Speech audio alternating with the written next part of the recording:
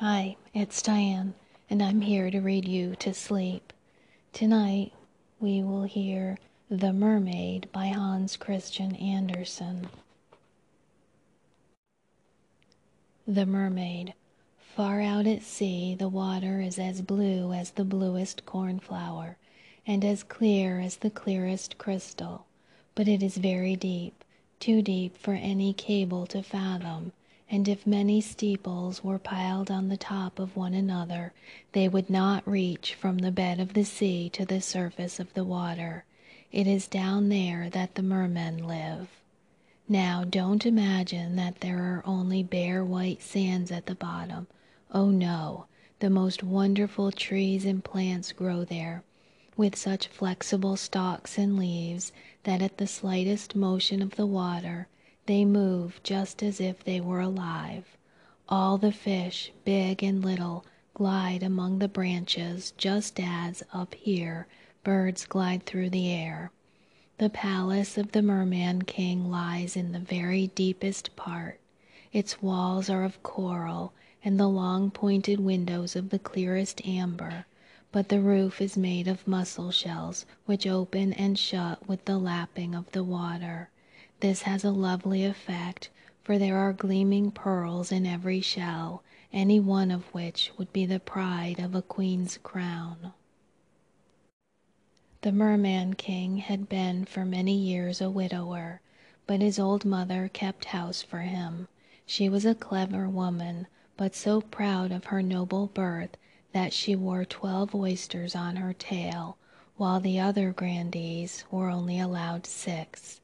Otherwise she was worthy of all praise, especially because she was so fond of the little mermaid princesses, her grandchildren. They were 6 beautiful children, but the youngest was the prettiest of all. Her skin was as soft and delicate as a rose leaf, her eyes as blue as the deepest sea. But like all the others, she had no feet, and instead of legs she had a fish's tail. All the livelong day they used to play in the palace in the great halls, where living flowers grew out of the walls. When the great amber windows were thrown open, the fish swam in, just as the swallows fly into our rooms when we open the windows. But the fish swam right up to the little princesses, ate out of their hands, and allowed themselves to be patted. Outside the palace was a large garden, with fiery red and deep blue trees, the fruit of which shone like gold, while the flowers glowed like fire on their ceaselessly waving stalks. The ground was of the finest sand, but it was of a blue phosphorescent tint. Everything was bathed in a wondrous blue light down there. You might more readily have supposed yourself to be high up in the air, with only the sky above and below you, than that you were at the bottom of the ocean. In a dead calm you could just catch a glimpse of the sun like a purple flower, with a stream of light radiating from its calyx. Each little princess had her own little plot of garden where she could dig and plant just as she liked. One made her flower bed in the shape of a whale. Another thought it nice to have hers like a little mermaid. But the youngest made hers quite round like the sun, and she would only have flowers of a rosy hue like its beams. She was a curious child, quiet and thoughtful, and while the other sisters decked out their gardens with all kinds of extraordinary objects which they got from wrecks, she would have nothing besides rosy flowers like the sun up above, except a statue of a beautiful boy. It was hewn out of the purest white marble, and had gone to the bottom from some wreck. By the statue she planted a rosy red weeping willow, which grew splendidly, and the fresh delicate branches hung round and over it, till they almost touched the blue sand, where the shadows showed violet, and were ever moving like the branches. It looked as if the leaves and the roots were playfully interchanging kisses. Nothing gave her greater pleasure than to hear about the world of human beings up above. She made her old grandmother tell her all that she knew about ships and towns, people and animals. But above all, it seemed strangely beautiful to her that up on the earth the flowers were scented, for they were not so at the bottom of the sea. Also that the woods were green, and that the fish which were to be seen among the branches could sing so loudly and sweetly that it was a delight to listen to them. You see, the grandmother called little birds fish, or the mermaids would not have understood her, as they had never seen a bird. "When you are 15," said the grandmother, "you will be allowed to rise up from the sea and sit on the rocks in the moonlight, and look at the big ships sailing by, and you will also see woods and towns." One of the sisters would be 15 in the following year, but the others, well, they were each 1 year younger than the other, so that the youngest had 5 whole years to wait before she would be allowed to come up from the bottom to see what things were like on earth. But each one promised the others to give a full account of all that she had seen and found most wonderful on the first day. Their grandmother could never tell them enough, for there were so many things about which they wanted information. None of them was so full of longings as the youngest, the very one who had the longest time to wait, and who was so quiet and dreamy. Many a night she stood by the open windows and looked up through the dark blue water which the fish were lashing with their tails and fins. She could see the moon and the stars, it is true. Their light was pale, but they looked much bigger through the water than they do to our eyes. When she saw a dark shadow glide between her and them, she knew that it was either a whale swimming above her, or else a ship laden with human beings. I am certain they never dreamt that a lovely little mermaid was standing down below, stretching up her white hands toward the keel. The eldest princess had now reached her 15th birthday and was to venture above the water. When she came back, she had hundreds of things to tell them, but the most delightful of all, she said, was to lie in the moonlight on a sandbank in a calm sea, and to gaze at the large town close to the shore, where the lights twinkled like hundreds of stars, to listen to music and the noise and bustle of carriages and people, to see the many church towers and spires, and to hear the bells ringing, and just because she could not go on shore, she longed for that most of all. Oh, how eagerly the youngest sister listened, and when, later in the evening, she stood at the open window and looked up through the dark blue water, she thought of the big town with all its noise and bustle, and fancied that she could even hear the church bells ringing. The year after, the second sister was allowed to mount up through the water and swim about wherever she liked. The sun was just going down when she reached the surface, the most beautiful sight, she thought, that she had ever seen. The whole sky had looked like gold, she said, and as for the clouds, well, their beauty was beyond description.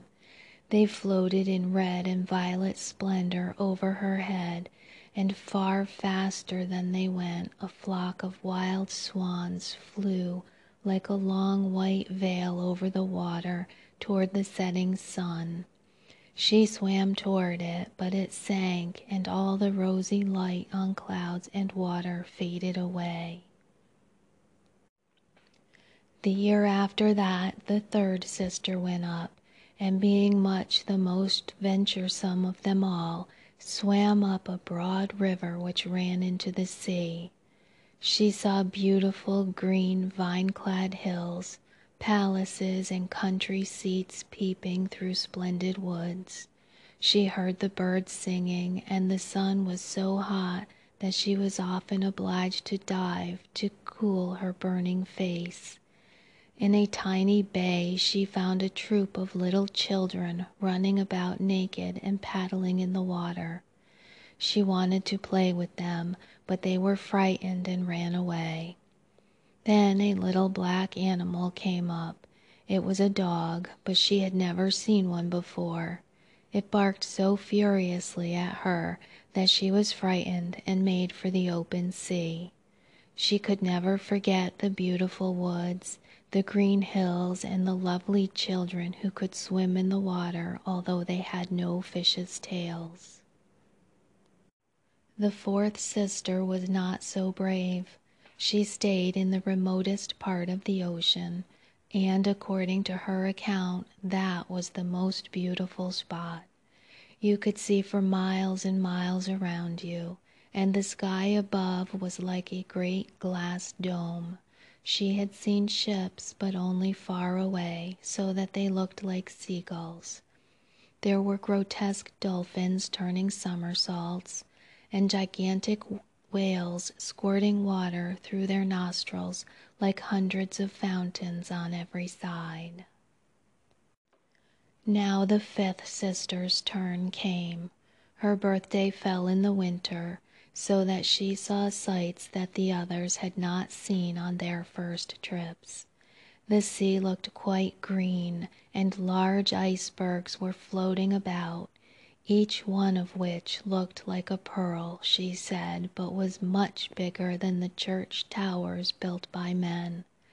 They took the most wonderful shapes and sparkled like diamonds. She had seated herself on one of the largest, and all the passing ships sheered off in alarm when they saw her sitting there with her long hair streaming loose in the wind. In the evening the sky became overcast with dark clouds. It thundered and lightened, and the large icebergs, glittering in the bright lightning, were lifted high into the air by the black waves. All the ships shortened sail, and there was fear and trembling on every side. But she sat quietly on her floating iceberg, watching the blue lightning flash in zigzags down onto the shining sea. The first time any of the sisters rose above the water, she was delighted by the novelties and beauties she saw. But once grown up and at liberty to go where she liked, she became indifferent and longed for her home. In the course of a month or so, they all said that after all, their own home in the deep was best. It was so cozy there. Many an evening the five sisters, interlacing their arms, would rise above the water together.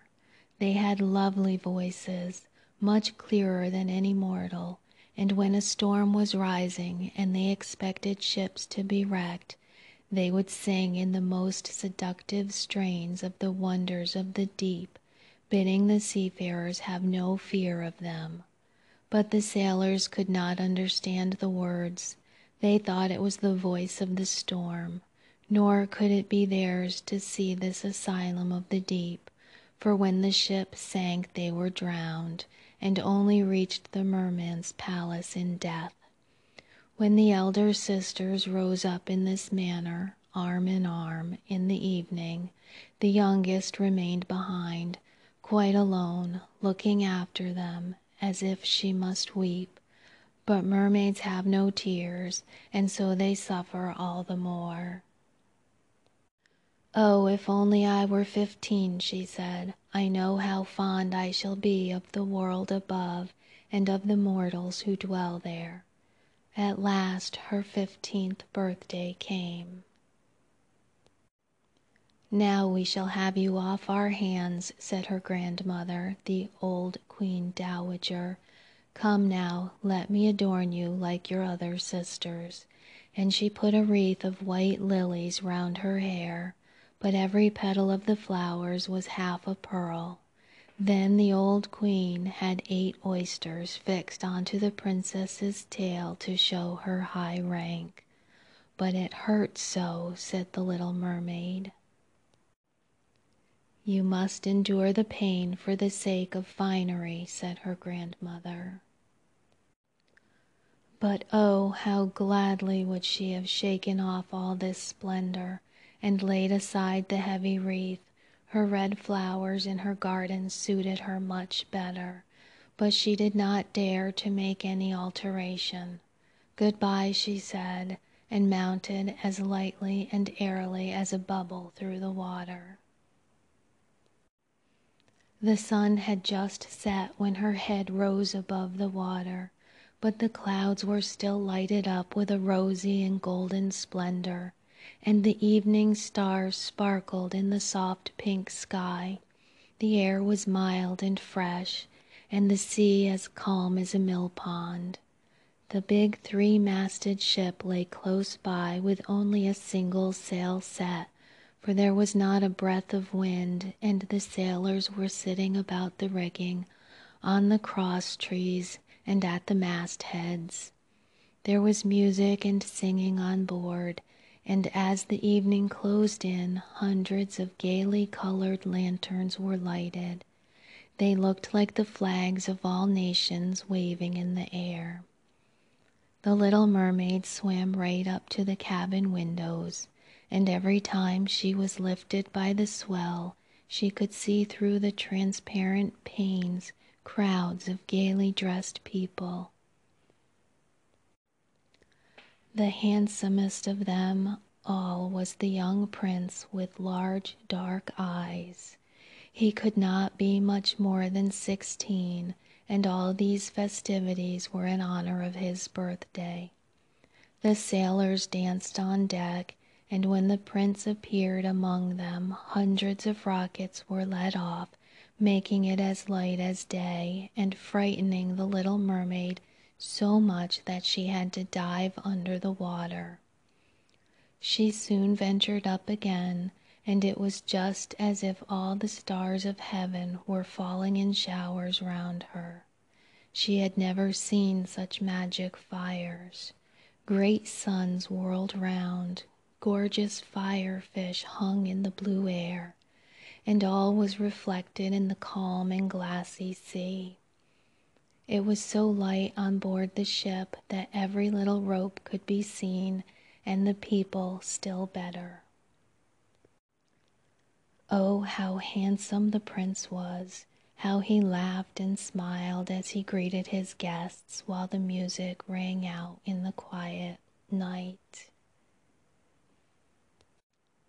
It got quite late, but the little mermaid could not take her eyes off the ship and the beautiful prince. The colored lanterns were put out, no more rockets were sent up, and the cannon had ceased its thunder. But deep down in the sea there was a dull murmuring and moaning sound. Meanwhile she was rocked up and down on the waves, so that she could look into the cabin. But the ship got more and more way on. Sail after sail was filled by the wind.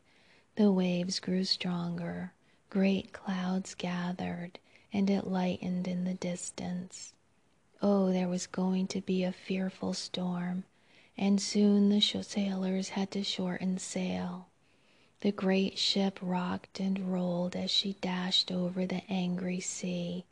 The black waves rose like mountains, high enough to overwhelm her, but she dived like a swan through them and rose again and again on their towering crests.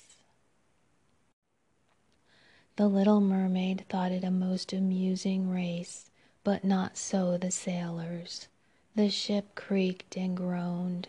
The mighty timbers bulged and bent under the heavy blows. The water broke over the decks. snapping the mainmast like a reed. She heeled over on her side, and the water rushed into the hold. Now the little mermaid saw that they were in danger, and she had for her own sake to beware of the floating beams and wreckage. One moment it was so pitch dark that she could not see at all, but when the lightning flashed it became so light that she could see all on board. Every man was looking out for his own safety as best he could, but she more particularly followed the young prince with her eyes, and when the ship went down she saw him sink in the deep sea. At first she was quite delighted, for now he was coming to be with her, but then she remembered that human beings could not live under water, and that only if he were dead could he go to her father's palace. No, he must not die. So she swam toward him with all the drifting beams and planks, quite forgetting that they might crush her. She dived deep down under the water and came up again through the waves, and at last reached the young prince just as he was becoming unable to swim any further in the stormy sea.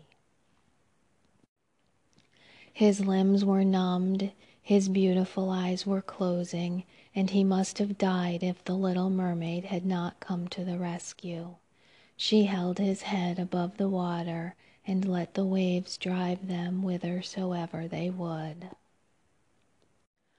By daybreak all the storm was over. Of the ship not a trace was to be seen. The sun rose from the water in radiant brilliance, and his rosy beams seemed to cast a glow of life into the prince's cheeks, but his eyes remained closed. The mermaid kissed his fair and lofty brow, and stroked back the dripping hair. It seemed to her that he was like the marble statue in her little garden. She kissed him again, and longed that he might live. At last she saw dry land before her, high blue mountains on whose summits the white snow glistened as if a flock of swans had settled there. Down by the shore were beautiful green woods, and in the foreground a church or temple, she did not quite know which, but it was a building of some sort. Lemon and orange trees grew in the garden, and lofty palms stood by the gate. At this point the sea formed a little bay where the water was quite calm, but very deep right up to the cliffs. At their foot was a strip of fine white sand, to which she swam with the beautiful prince, and laid him down on it, taking great care that his head should rest high up in the warm sunshine. The bells now began to ring in the great white building, and a number of young maidens came into the garden. Then the little mermaid swam further off behind some rocks, and covered her hair and breast with foam, so that no one should see her little face, and then she watched to see who would discover the poor prince. It was not long before one of the maidens came up to him. At first she seemed quite frightened, but only for a moment, and then she fetched several others, and the mermaid saw that the prince was coming to life, and that he smiled at all those around him, but he never smiled at her. You see, he did not know that she had saved him. She felt so sad that when he was led away into the great building, she dived sorrowfully into the water and made her way home to her father's palace. Always silent and thoughtful, she became more so now than ever. Her sisters often asked her what she had seen on her first visit to the surface, but she would never tell them anything. Many an evening and many a morning she would rise to the place where she had left the prince. She saw the fruit in the garden ripen, and then gathered. She saw the snow melt on the mountain tops, but she never saw the prince, so she always went home still sadder than before. At home her only consolation was to sit in her little garden, with her arms twined round the handsome marble statue, which reminded her of the prince. It was all in gloomy shade now, as she had ceased to tend her flowers, and the garden had become a neglected wilderness of long stalks and leaves entangled with the branches of the tree. At last she could not bear it any longer, so she told one of her sisters, and from her it soon spread to the others, but to no one else except to one or two other mermaids, who only told their dearest friends. One of these knew all about the prince. She had also seen the festivities on the ship. She knew where he came from and where his kingdom was situated. "Come, little sister," said the other princesses, and, throwing their arms round each other's shoulders, they rose from the water in a long line just in front of the prince's palace. It was built of bright yellow, glistening stone, with great marble staircases, one of which led into the garden. Magnificent gilded cupolas rose above the roof, and the spaces between the columns which encircled the building were filled with lifelike marble statues. Through the clear glass of the lofty windows you could see gorgeous halls adorned with costly silken hangings, and the pictures on the walls were a sight worth seeing. In the midst of the central hall a large fountain played, throwing its jets of sprays upward to a glass dome in the roof, through which the sunbeams lighted up the water and the beautiful plants which grew in the great basin. She knew now where he lived, and often used to go there in the evenings and by night over the water. She swam much nearer the land than any of the others dared. She even ventured right up the narrow channel under the splendid marble terrace which threw a long shadow over the water. She used to sit here looking at the young prince, who thought he was quite alone in the clear moonlight. She saw him many an evening sailing about in his beautiful boat, with flags waving and music playing. She used to peep through the green rushes, and if the wind happened to catch her long silvery veil and anyone saw it, they only thought it was a swan flapping its wings. Many a night she heard the fishermen, who were fishing by torchlight, talking over the good deeds of the young prince, and she was happy to think that she had saved his life when he was drifting about on the waves, half dead, and she could not forget how closely his head had pressed her breast, and how passionately she had kissed him, but he knew nothing of all this, and never saw her even in his dreams.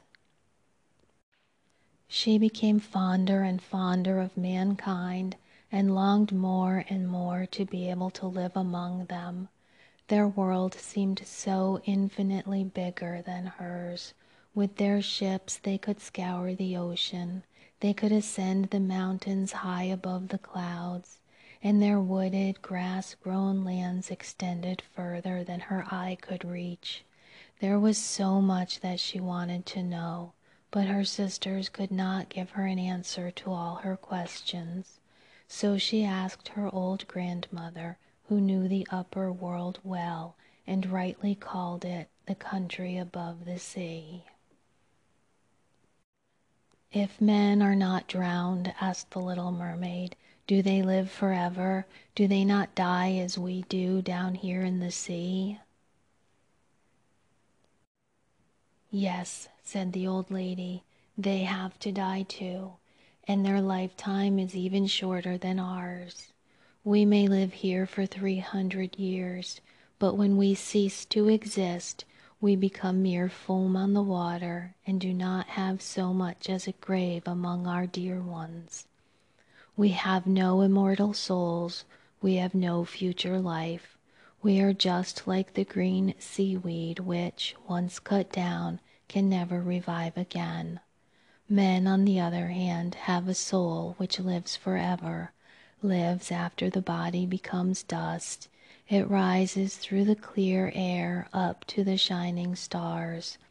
Just as we rise from the water to see the land of mortals, so they rise up to unknown beautiful regions which we shall never see. "Why have we no immortal souls?" asked the little mermaid sadly. "I would give all my 300 years to be a human being for one day, and afterward to have a share in the heavenly kingdom."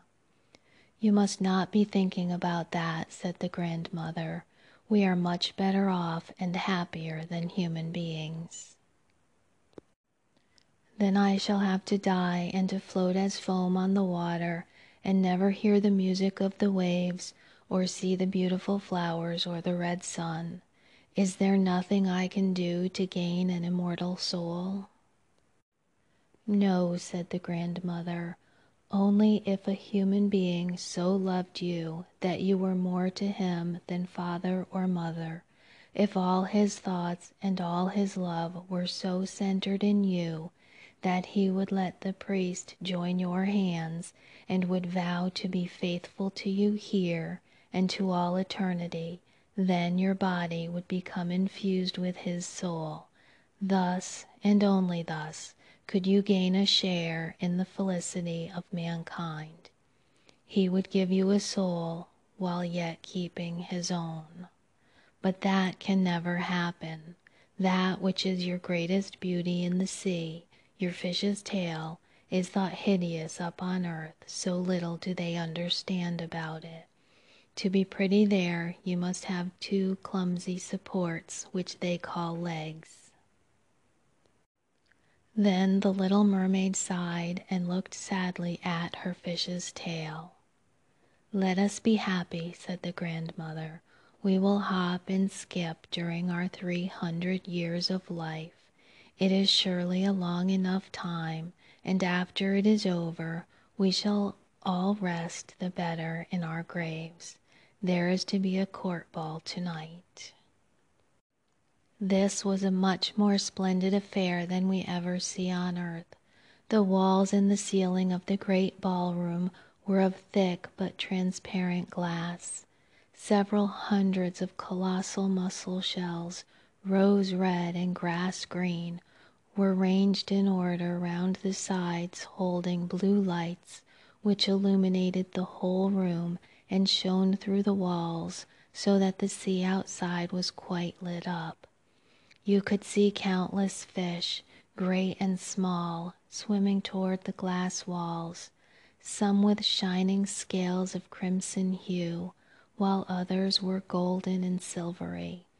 In the middle of the room was a broad stream of running water, and on this the mermaids and mermen danced to their own beautiful singing. No earthly beings have such lovely voices. The little mermaid sang more sweetly than any of them, and they all applauded her. For a moment she felt glad at heart, for she knew that she had the finest voice either in the sea or on land. But she soon began to think again about the upper world. She could not forget the handsome prince and her sorrow in not possessing, like him, an immortal soul. Therefore she stole out of her father's palace, and while all within was joy and merriment, she sat sadly in her little garden. Suddenly she heard the sound of a horn through the water, and she thought, "Now he is out sailing up there, he whom I love more than father or mother, he to whom my thoughts cling, and to whose hands I am ready to commit the happiness of my life. I will dare anything to win him and gain an immortal soul. While my sisters are dancing in my father's palace, I will go to the sea witch, of whom I have always been very much afraid. She will perhaps be able to advise and help me." Thereupon the little mermaid left the garden and went towards the roaring whirlpools at the back of which the witch lived. She had never been that way before. No flowers grew there, no seaweed, only the bare gray sands stretched towards the whirlpools, which, like rushing mill wheels, swirled round, dragging everything that came within reach down to the depths. She had to pass between these boiling eddies to reach the witch's domain, and for a long way the only path led over warm bubbling mud, which the witch called her peat bog. Her house stood behind this in the midst of a weird forest. All the trees and bushes were polyps, half animal and half plant. They looked like 100-headed snakes growing out of the sand. The branches were long, slimy arms with tentacles like wriggling worms, every joint of which, from the root to the outermost tip, was in constant motion. They wound themselves tightly round whatever they could lay hold of and never let it escape. The little mermaid standing outside was quite frightened. Her heart beat fast with terror and she nearly turned back. But then she remembered the prince and the immortal soul of mankind and took courage. She bound her long flowing hair tightly round her head so that the polyps should not seize her by it, folded her hands over her breast, and darted like a fish through the water, in between the hideous polyps, which stretched out their sensitive arms and tentacles towards her. She could see that every one of them had something or other, which they had grasped with their 100 arms, and which they held as if in iron bands. The bleached bones of men who had perished at sea and sunk below peeped forth from the arms of some, while others clutched rudders and sea chests, or the skeleton of some land animal, and most horrible of all, a little mermaid whom they had caught and suffocated. Then she came to a large opening in the wood, where the ground was all slimy, and where some huge fat water snakes were gambolling about. In the middle of this opening was a house built of the bones of the wrecked. There sat the witch, letting a toad eat out of her mouth, just as mortals let a little canary eat sugar. She called the hideous water snakes her little chickens, and allowed them to crawl about on her unsightly bosom. "I know very well what you have come here for," said the witch. "It is very foolish of you. All the same, you shall have your way, because it will lead you into misfortune, my fine princess. You want to get rid of your fish's tail, and instead to have 2 stumps to walk upon like human beings, so that the young prince may fall in love with you, and that you may win him and an immortal soul." Saying this, she gave such a loud, hideous laugh that the toad and the snakes fell to the ground and wriggled about there. "You are just in the nick of time," said the witch. "After sunrise tomorrow I should not be able to help you until another year had run its course. I will make you a potion, and before sunrise you must swim ashore with it. Seat yourself on the beach and drink it. Then your tail will divide and shrivel up to what men call beautiful legs. But it hurts. It is as if a sharp sword were running through you. All who see you will say that you are the most beautiful child of man they have ever seen. You will keep your gliding gait. No dancer will rival you. but every step you take will be as if you were treading upon sharp knives, so sharp as to draw blood. If you are willing to suffer all this, I am ready to help you." "Yes," said the little princess with a trembling voice, thinking of the prince and of winning an undying soul. "But remember," said the witch, "when once you have received a human form, you can never be a mermaid again. You will never again be able to dive down through the water to your sisters and to your father's palace. And if you do not succeed in winning the prince's love, so that for your sake he will forget father and mother, cleave to you with his whole heart, let the priest join your hands and make you man and wife, you will gain no immortal soul. The first morning after his marriage with another, your heart will break, and you will turn into foam of the sea." "I will do it," said the little mermaid, as pale as death. "But you will have to pay me too," said the witch, "and it is no trifle that I demand. You have the most beautiful voice of any at the bottom of the sea, and I dare say that you think you will fascinate him with it, but you must give me that voice. I will have the best you possess in return for my precious potion. I have to mingle my own blood with it, so as to make it as sharp as a two-edged sword."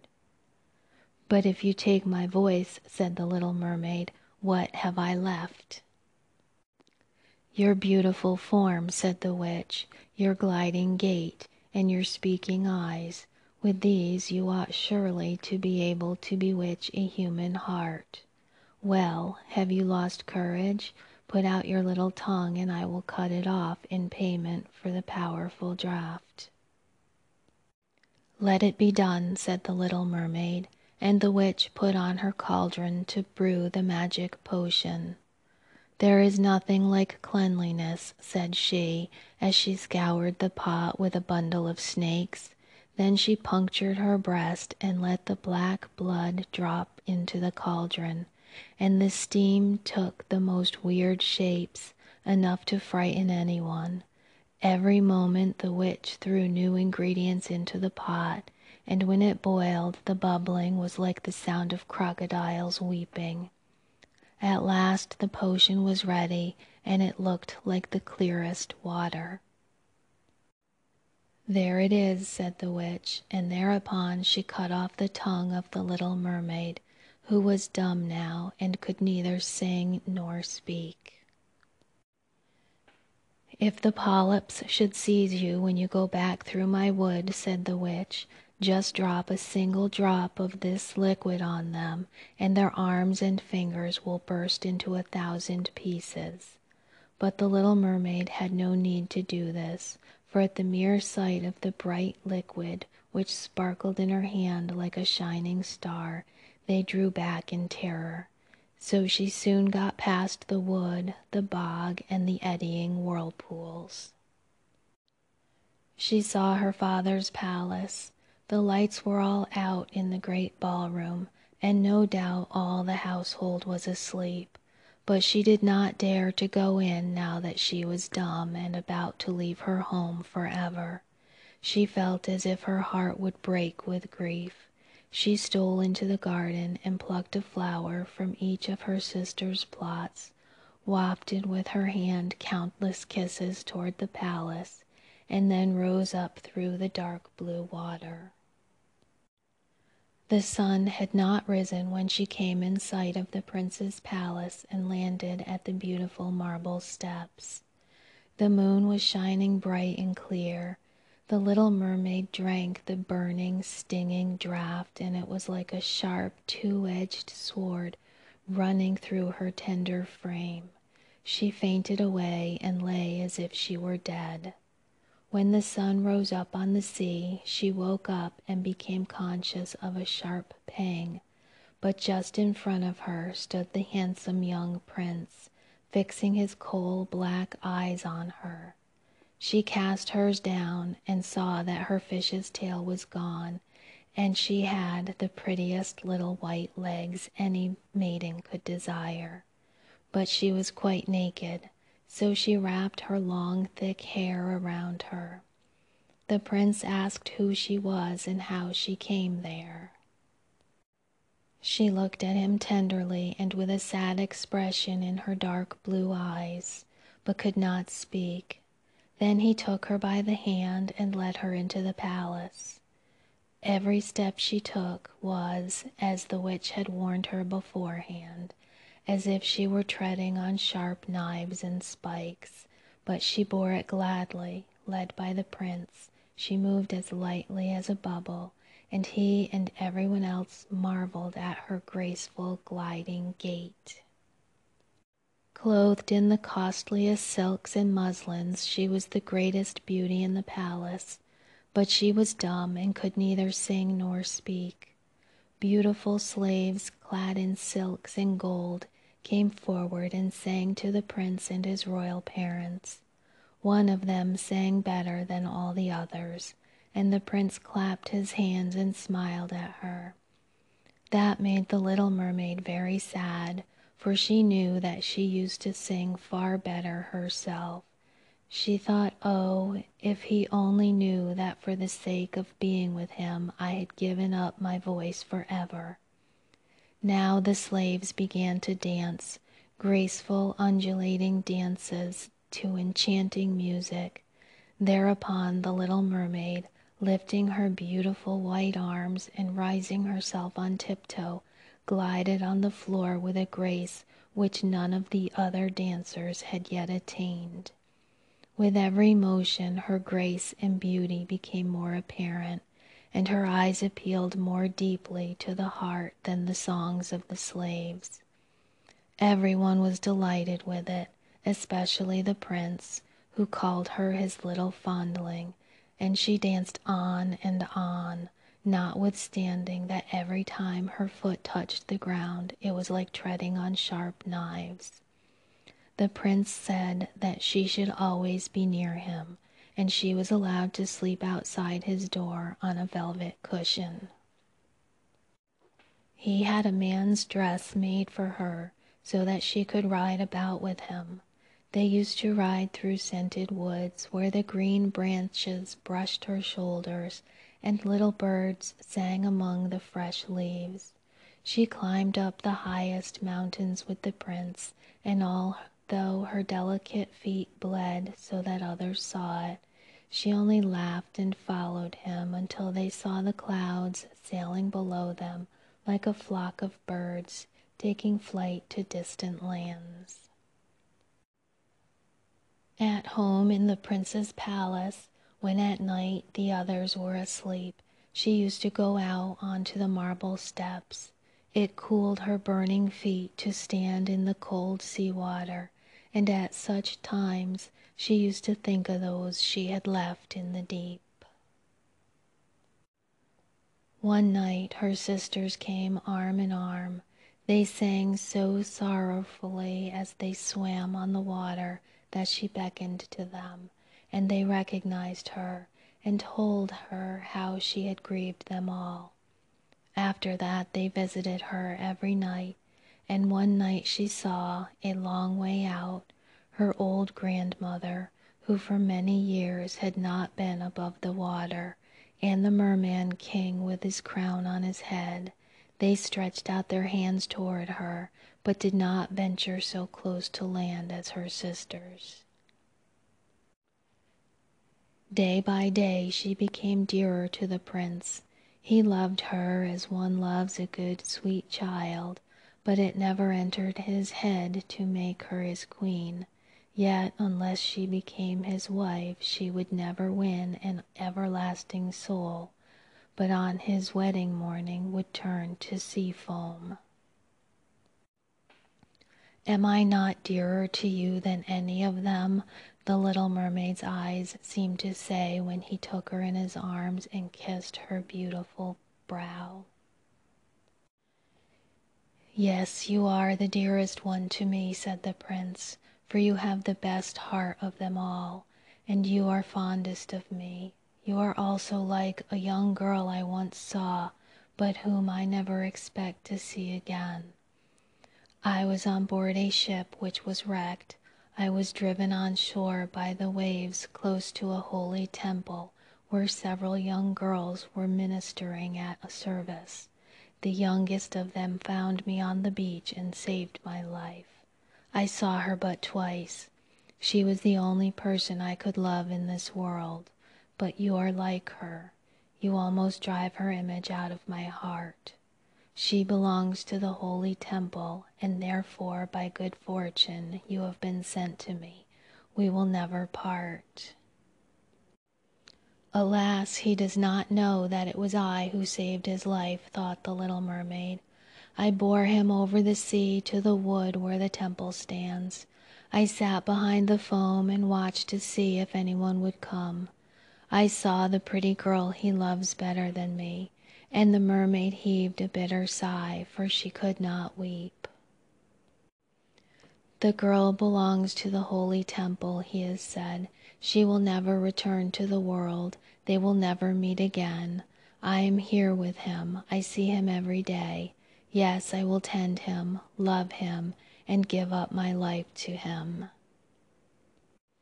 But now the rumor ran that the prince was to be married to the beautiful daughter of a neighboring king, and for that reason was fitting out a splendid ship.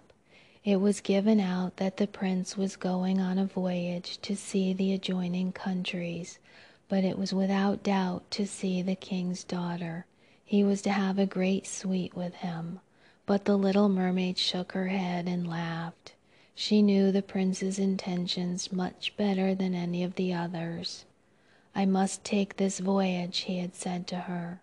I must go and see the beautiful princess. My parents demand that, but they will never force me to bring her home as my bride.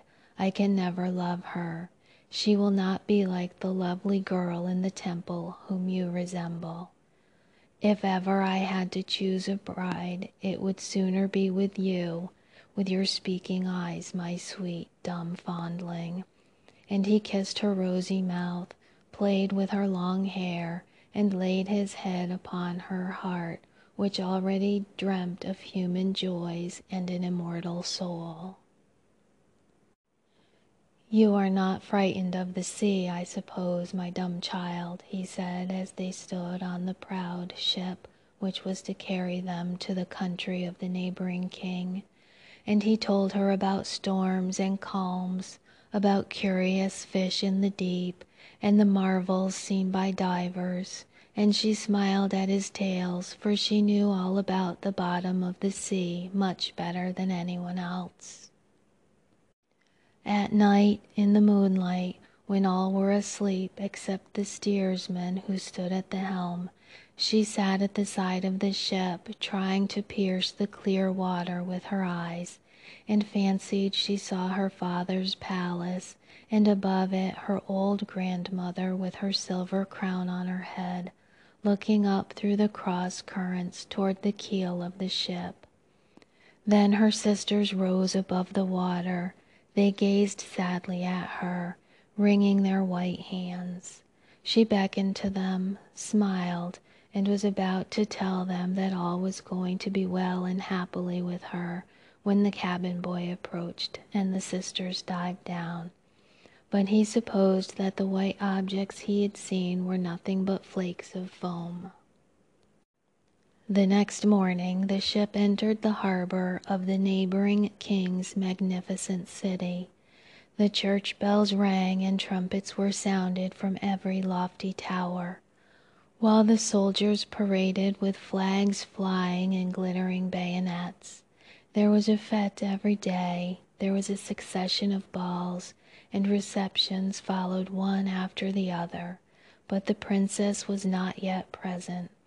She was being brought up a long way off in the holy temple, that she said, and was learning all the royal virtues. At last she came. The little mermaid stood eager to see her beauty, and she was obliged to confess that a lovelier creature she had never beheld. Her complexion was exquisitely pure and delicate, and her trustful eyes of the deepest blue shone through their dark lashes. The next morning the ship entered the harbor of the neighboring king's magnificent city.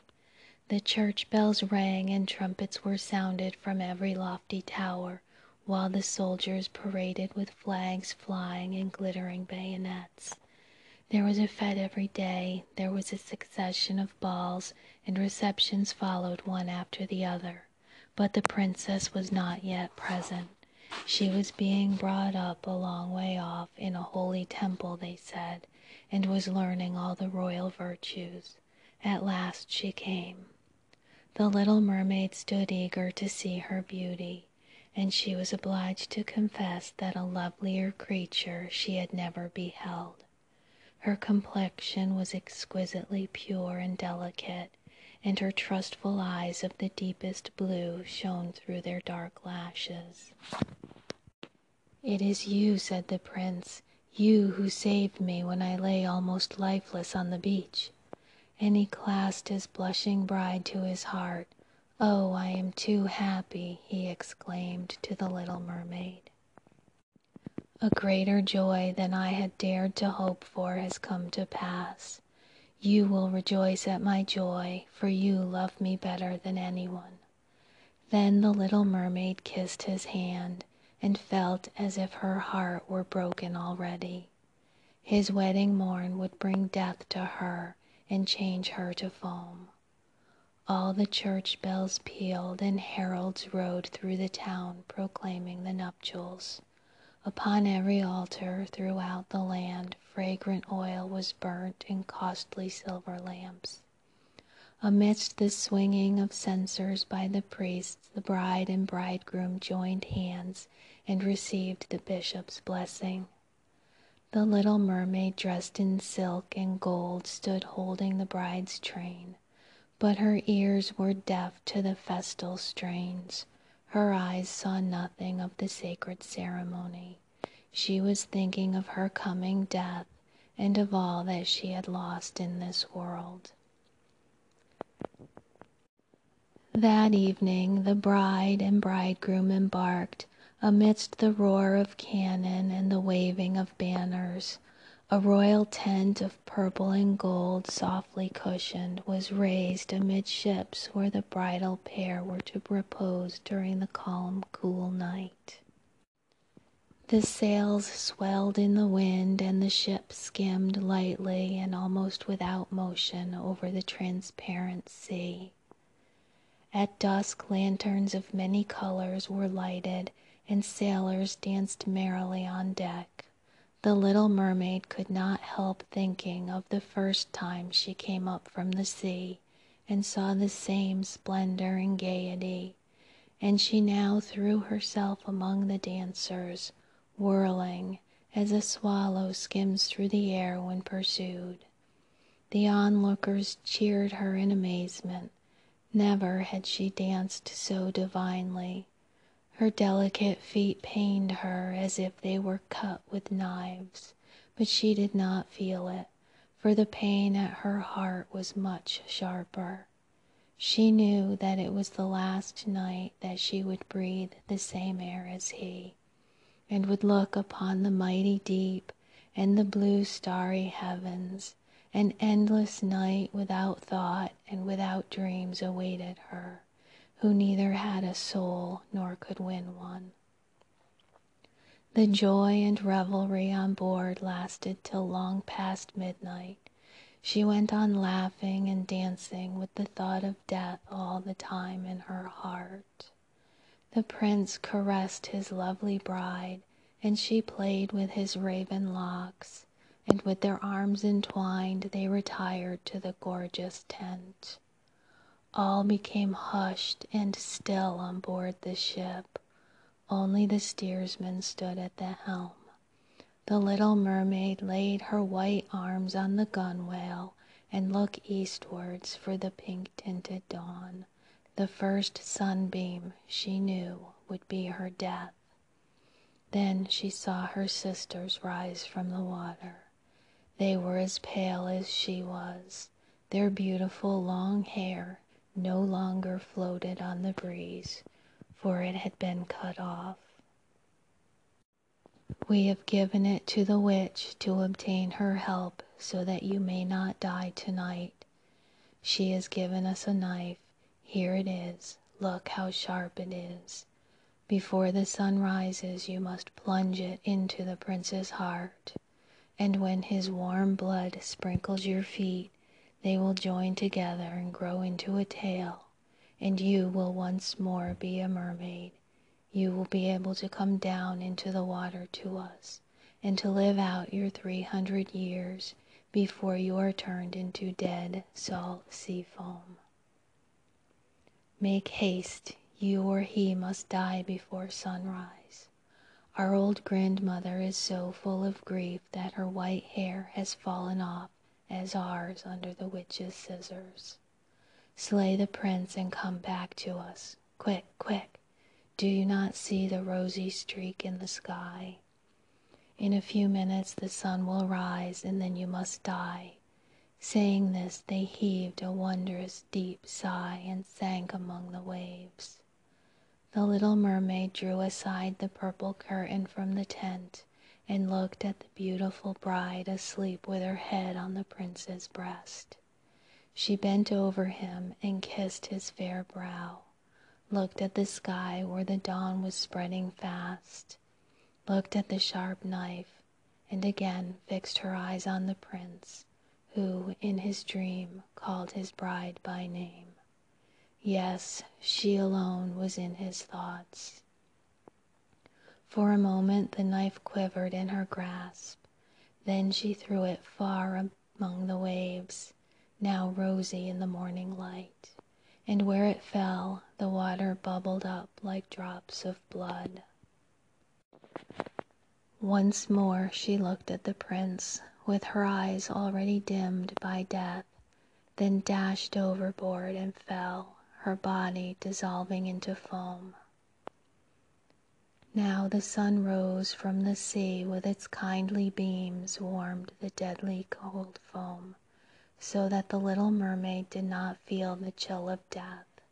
She saw the bright sun, and above her floated hundreds of beauteous ethereal beings, through which she could see the white ship and the rosy heavens. Their voices were melodious, but so spirit-like that no human ear could hear them any more than earthly eye could see their forms. Light as bubbles, they floated through the air without the aid of wings. The little mermaid perceived that she had a form like theirs. It gradually took shape out of the foam. "To whom am I coming?" said she, and her voice sounded like that of the other beings, so unearthly in its beauty that no music of ours could reproduce it. "To the daughters of the air," answered the others. "A mermaid has no undying soul, and can never gain one without winning the love of a human being. Her eternal life must depend upon an unknown power. Nor have the daughters of the air an everlasting soul, but by their own good deeds they may create one for themselves. We fly to the tropics, where mankind is the victim of hot and pestilent winds. There we bring cooling breezes. We diffuse the scent of flowers all around, and bring refreshment and healing in our train. When, for 300 years, we have labored to do all the good in our power, we gain an undying soul and take a part in the everlasting joys of mankind. You, poor little mermaid, have with your whole heart struggled for the same thing as we have struggled for. You have suffered and endured, raised yourself to the spirit world of the air, and now, by your own good deeds, you may, in the course of 300 years, work out for yourself an undying soul." Then the little mermaid lifted her transparent arms towards God's sun, and for the first time shed tears. On board ship all was again life and bustle. She saw the prince with his lovely bride searching for her. They looked sadly at the bubbling foam, as if they knew that she had thrown herself into the waves. Unseen, she kissed the bride on her brow, smiled at the prince, and rose aloft with the other spirits of the air to the rosy clouds which sailed above. In 300 years we shall thus float into paradise. We might reach it sooner, whispered one. Unseen, we flit into those homes of men where there are children, and for every day that we find a good child who gives pleasure to its parents and deserves their love, God shortens our time of probation. The child does not know when we fly through the room, and when we smile with pleasure at it, 1 year of our 300 is taken away. But if we see a naughty or badly disposed child, we cannot help shedding tears of sorrow, and every tear adds a day to the time of our probation.